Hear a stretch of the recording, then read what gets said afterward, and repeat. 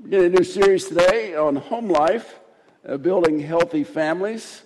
Just like we have a family of God as a church, also we have family units, and all of us are in different places with that. But I think over the next few weeks, you'll hear some helpful principles from Scripture that'll help you in relationship, in different kinds of relationships.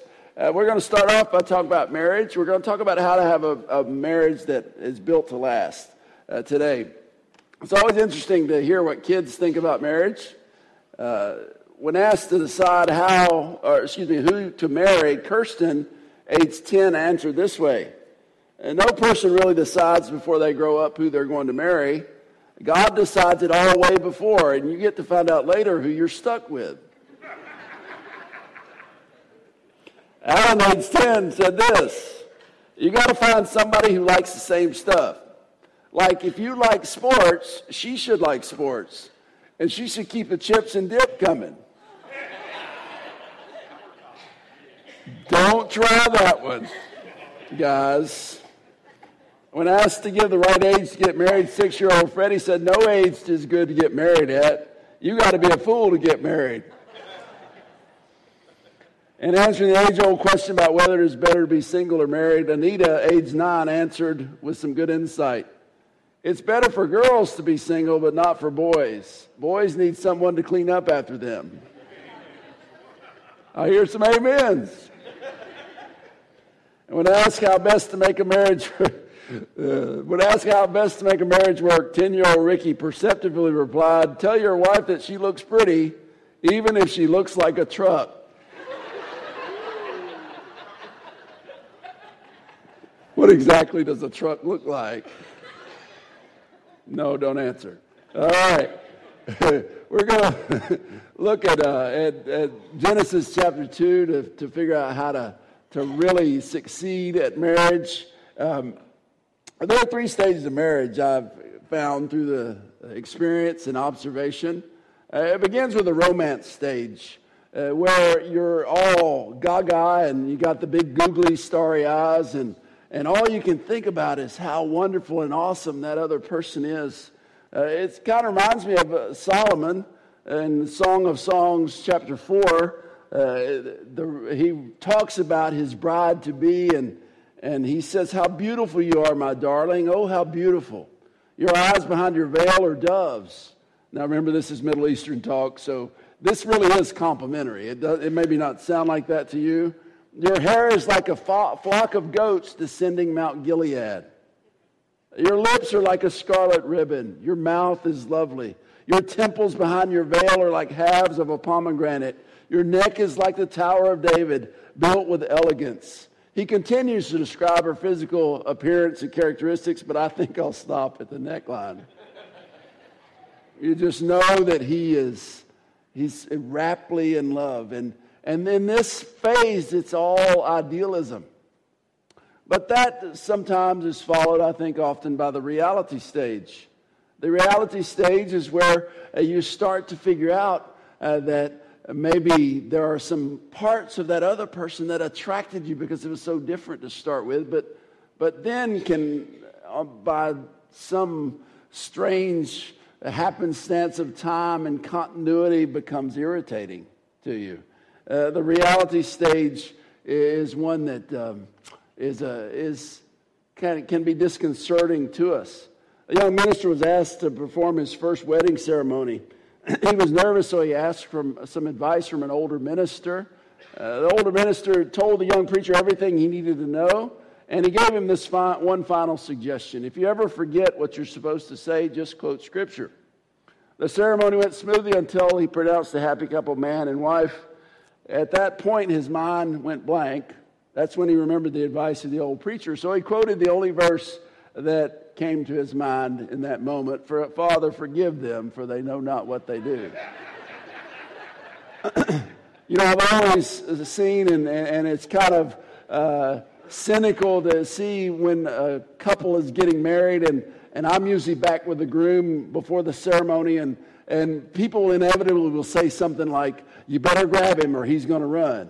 That's people that have more of a pessimistic view of marriage. Oftentimes in this reality stage, you can kind of get that mindset. And I think that's unfortunate, because I believe that we shouldn't expect and we shouldn't give people that negative expectation. I think the reality stage is very real, but I also think it can be navigated. But the third stage is what I call the rethinking stage. The rethinking stage.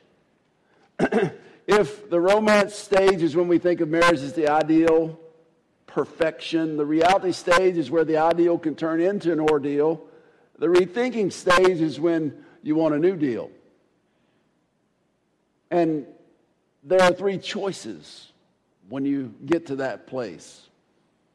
You can choose to settle.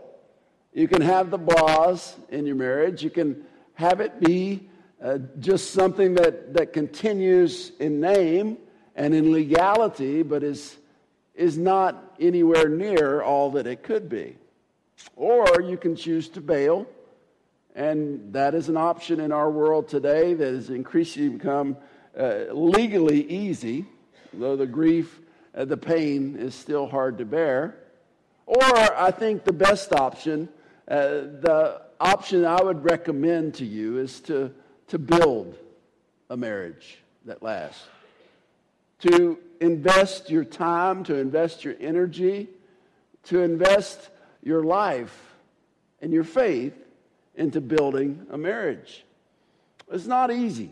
Ted Turner, who we from Georgia really know because that's where he really made his fortune, he saw before anyone else did what cable would become and built Turner Broadcasting System, TBS and TNT and all those stations. He owned the Atlanta Braves. He said his quote, after having done CNN and the Superstation, winning the America's Cup in 1997, the 95 World Series with the Atlanta Braves, I feel like I can do just about anything except have a successful marriage.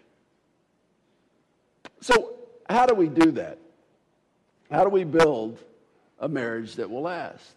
You know, I've always marveled at folks that sit down to build something without even looking at the manual. Maybe you're one of those folks. Maybe you used to be one of those folks. You try doing that for a while, and you come up with things that look like this shed I built one time, which had this big open gap in the back because I put the wrong pieces together. And I passed it off as I just wanted air conditioning in the summer in my shed, but my wife didn't buy that, and it was not so nice. You know, if I'm going to build something, I look at the pictures of what it's supposed to look like. I take that manual and read it cover to cover before I start. Where is the manual for marriage? I think we go all the way back to where it starts. It starts in Genesis chapter 2. And in this story of the creation, we read about, I think, two purposes of marriage. We read about how marriage started. The first purpose of marriage, I think we see here, is relationship. It's relationship, or you might say companionship. In the first parts of this section, now Genesis 2, the first part talks about how God created everything. And remember, he did this by speaking it into existence. And then he creates man. Adam, his name. And he creates him out of the dust and blows life into his nostrils. And then we read this in verse 18. The Lord God said, it is not good for the man to be alone. I will make a helper suitable for him. Now the Lord God had formed out of the ground all the wild animals and all the birds in the sky. He brought them to the man to see what he would name them. And whatever the man called each living creature, that was its name. So the man gave names to all the livestock, the birds in the sky, and all the wild animals. Interesting, you see verse 18, the first part of it, and then you immediately go into this naming ceremony of what are all these things going to be called. Why is that? I think it's to show the juxtaposition. It's to show that, yes, mankind can have supportive and loving relationships with animals. In fact, I think we're supposed to make a positive impact on the nature around us. The other day, I was coming down Gay Street, and I saw a box turtle crossing the road. And I actually stopped and got out and gave the box turtle a ride. Now, somebody almost ran in the back of me while I was doing that, but we're supposed to have that kind of relationship, and we can have supportive relationships. But God says it is not good for man to be alone. That is, it's hard to have this companionship. It's hard to have this relationship. It's hard to have this mutual peer-type relationship with anything other than another person. In particular, we will find out it's impossible to have this bond of the family unit. It's impossible to have this relationship without a man and a woman coming together. And so he has all the animals come before him, and maybe they were like they were when Noah boarded them onto the ark. Maybe they came by in twos, and Adam sees them together, and then he gives them different names, and it just drives home the point that he is, in a sense, alone. He's devoid of what he really needs. He's devoid of human companionship. And so we see that the second purpose of relationship is partnership. And I think those are a little different, a relationship or companionship and partnership. I think a relationship is that interaction. I think partnership is that forming of a team. And I'll emphasize the word help. Now, we have, I think, oftentimes in discussion, we've had negative thoughts about what it means to be the woman in a relationship. And you take here, and I've heard people say, well, the woman's to be a helper, and we see that kind of as a subservient thing. The woman was made out of the man, so she's secondary, all that. That's not, I don't think any of that's true. In fact, this same word we see, God saying that Adam, the first man, needs a helper, we see applied to God. Psalm 46:1, God is our refuge and strength, an ever-present help in trouble. Listen, if we think helping is subservient, are you going to say that about God? Are you going to say that God was secondary?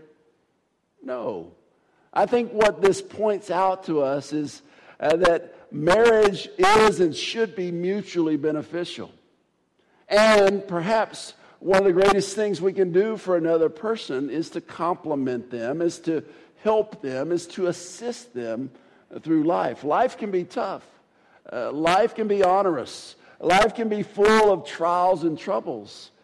We need, I think, in what we see here is them being brought together to face life together in partnership. The second part of verse 20 through verse 23, but for Adam, no suitable helper was found.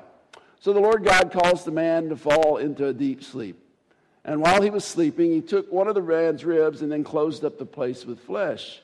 Then the Lord God made a woman from the rib he had taken out of the man, and he brought her to the man.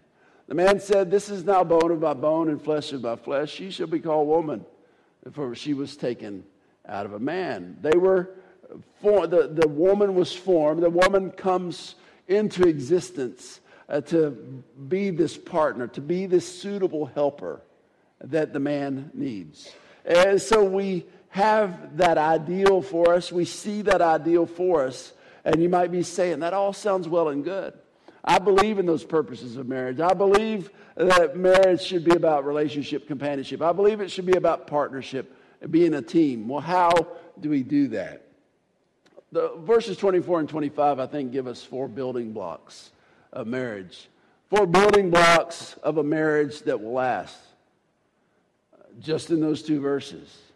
What do those verses say? That is why a man leaves his father and mother, is united to his wife, and they become one flesh. Adam and his wife were both naked, and they felt no shame. We say, well, how do you get 4 building blocks out of that? Well, they're there. Severance. you see is the first building block, severance. What do I mean by that? Not that you're leaving a job. No, severance, a man shall leave his father and mother.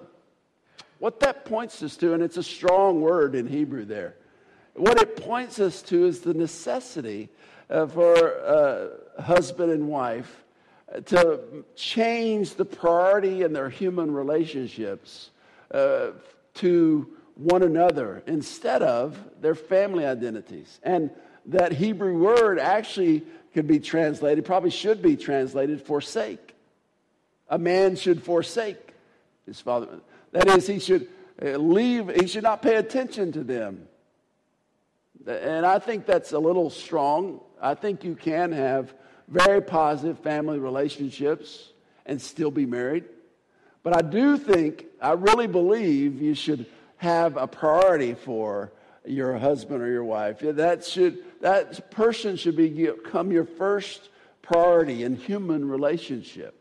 And if kids come after the wedding ceremony, I think the husband or wife relationship should still be primary. Doesn't mean you can't have those positive relationships, but that priority is very crucial in building a solid partnership and building a solid team.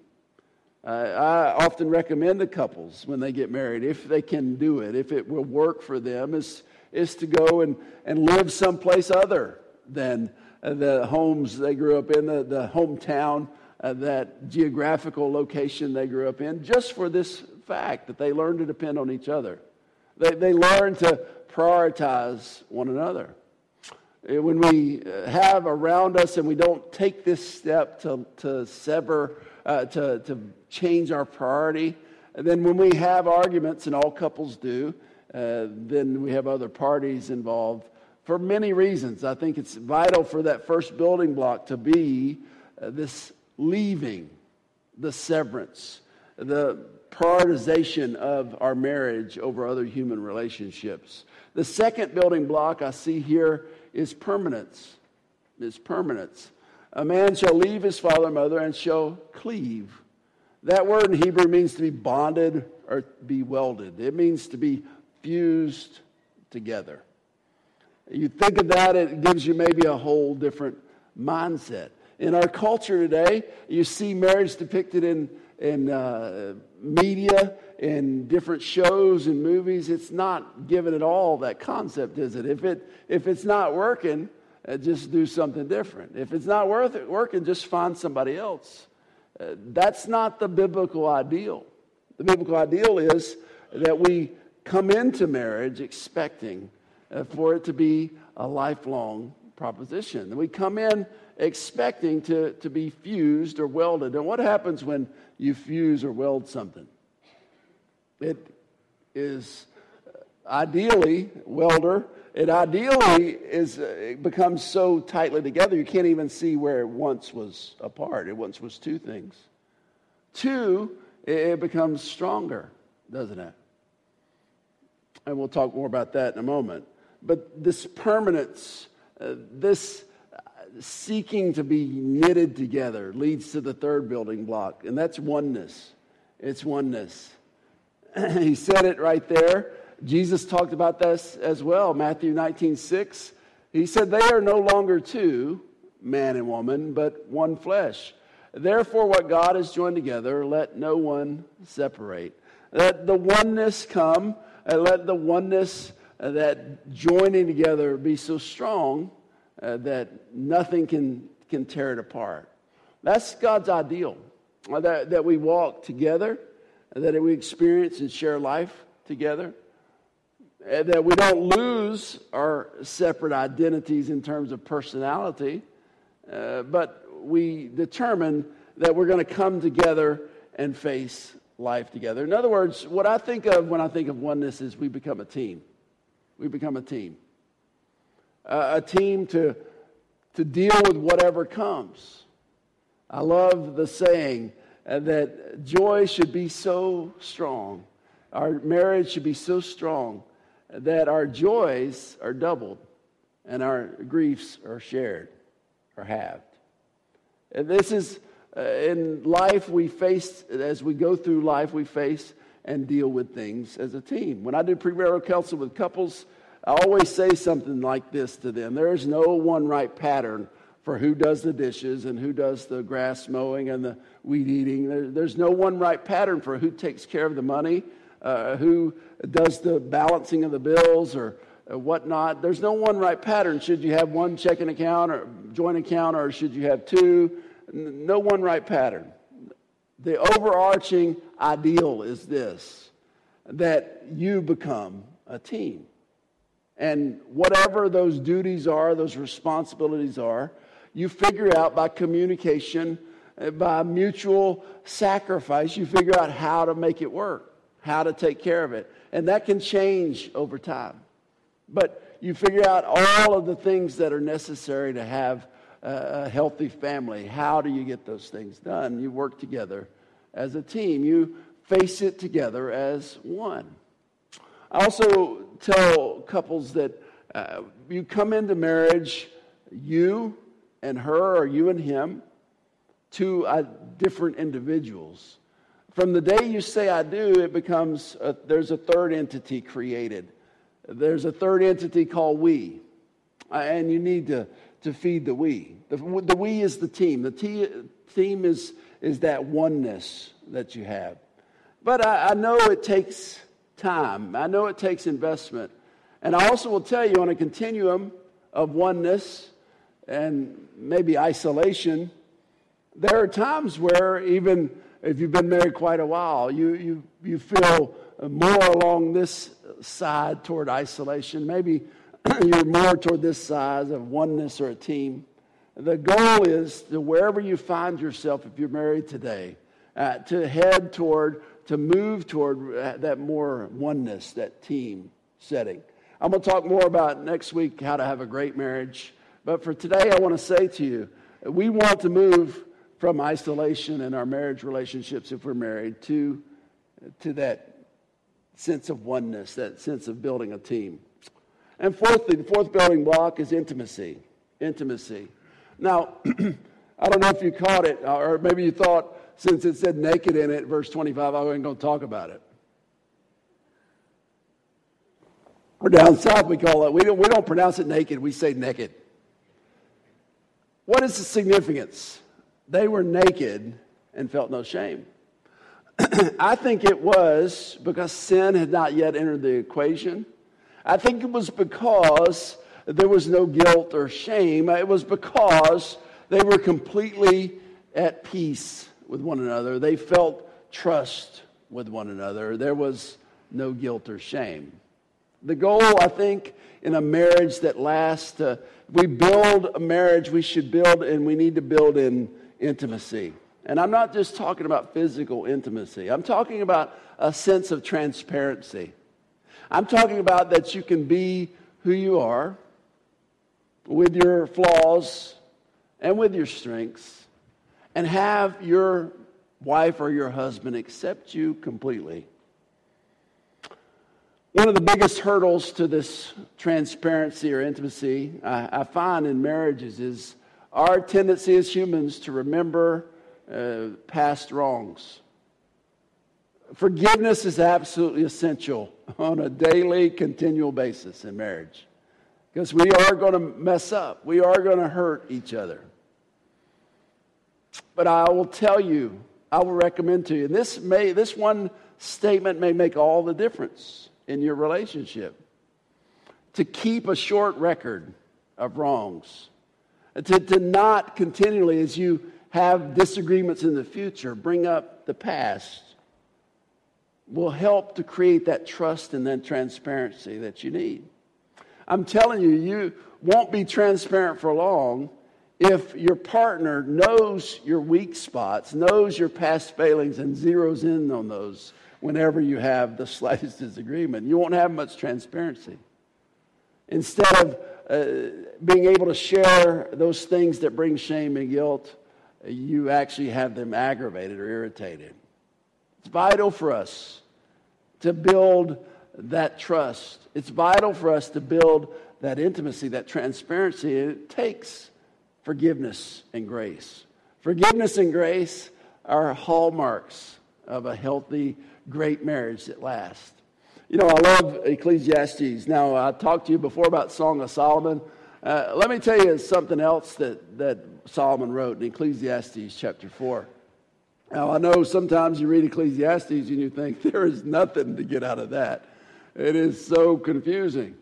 But Ecclesiastes chapter 4 says this curious words, 2 are better than 1, because they have a good return for their labor. If either of them falls down, one can help the other up. Think about that in the context of marriage. There are lots to be done in having a family life and taking care of all the responsibilities. 2 are better than 1. They can work together to accomplish much more, even than they could accomplish as the separate individuals. But pity anyone who falls and has no one to help them up. Also, if 2 lie down together, they will keep warm. But how can one keep warm alone? Though one may be overpowered, pay careful attention to Ecclesiastes 4:12. Though one may be overpowered, 2 can defend themselves. A cord of 3 strands is not easily broken. What's he saying? Is he saying that there should be 3 people in a marriage? No. No, what he's saying is, he's saying that God needs to be a part. An essential part of that marriage. It is why it's so important, if you're not married yet, it is so important for you to understand the wisdom of the instruction to not be unequally yoked. It is so important to not, if you're not married yet, to not marry, even date seriously, someone who is a non-believer. Even worse, is hostile toward faith. It's why it's so important for, as we go into marriage, we have a growing, healthy relationship with Jesus Christ. And what this says is that if a husband and wife are committed to one another, they've left their former lives, their families in terms of priority, and they've determined to be welded together. They've severed that. They've become permanently welded together. They've devoted themselves to becoming a team for oneness. They're working toward transparency. They're working toward intimacy, that 1, 2, and 3 together with Jesus Christ, that marriage will last. That marriage will be a blessing. That marriage will be blessed. A little boy sat through a Sunday school class and learned about the time Jesus went to a wedding and turned water into wine. When he got home, his dad asked him what he learned from this story. The boy thought for a moment and answered, "If you're having a wedding, make sure Jesus is there." If you're having a wedding, make sure Jesus is there. Today, some of you are not currently married. I think these principles, if marriage looms on the horizon at some point in the future, these principles are important for you to write down and keep in the mind. For others of us, we've been married for a time. Maybe a month or 2, maybe over 50 years. Wherever we are, I think we can learn from this scripture. I think we can apply this scripture. I think it can make a difference. Father, as we think about these things today, I pray for you to convict us where we need to be convicted, for you to challenge us. And I pray, Father, for these words to become truth, applied truth in our lives. I thank you, Father, for the marriages in our congregation here. And I know it can be tough. I know we can get in a place we never imagined. Maybe even there's some here today who are thinking about giving it up. I pray, Father, for us to hear your words of hope here. I pray for us to hear these words of wisdom and how to work on, how to have a biblical marriage. And I pray, Father, that you would speak to us and we would hear you. In Jesus' name, amen.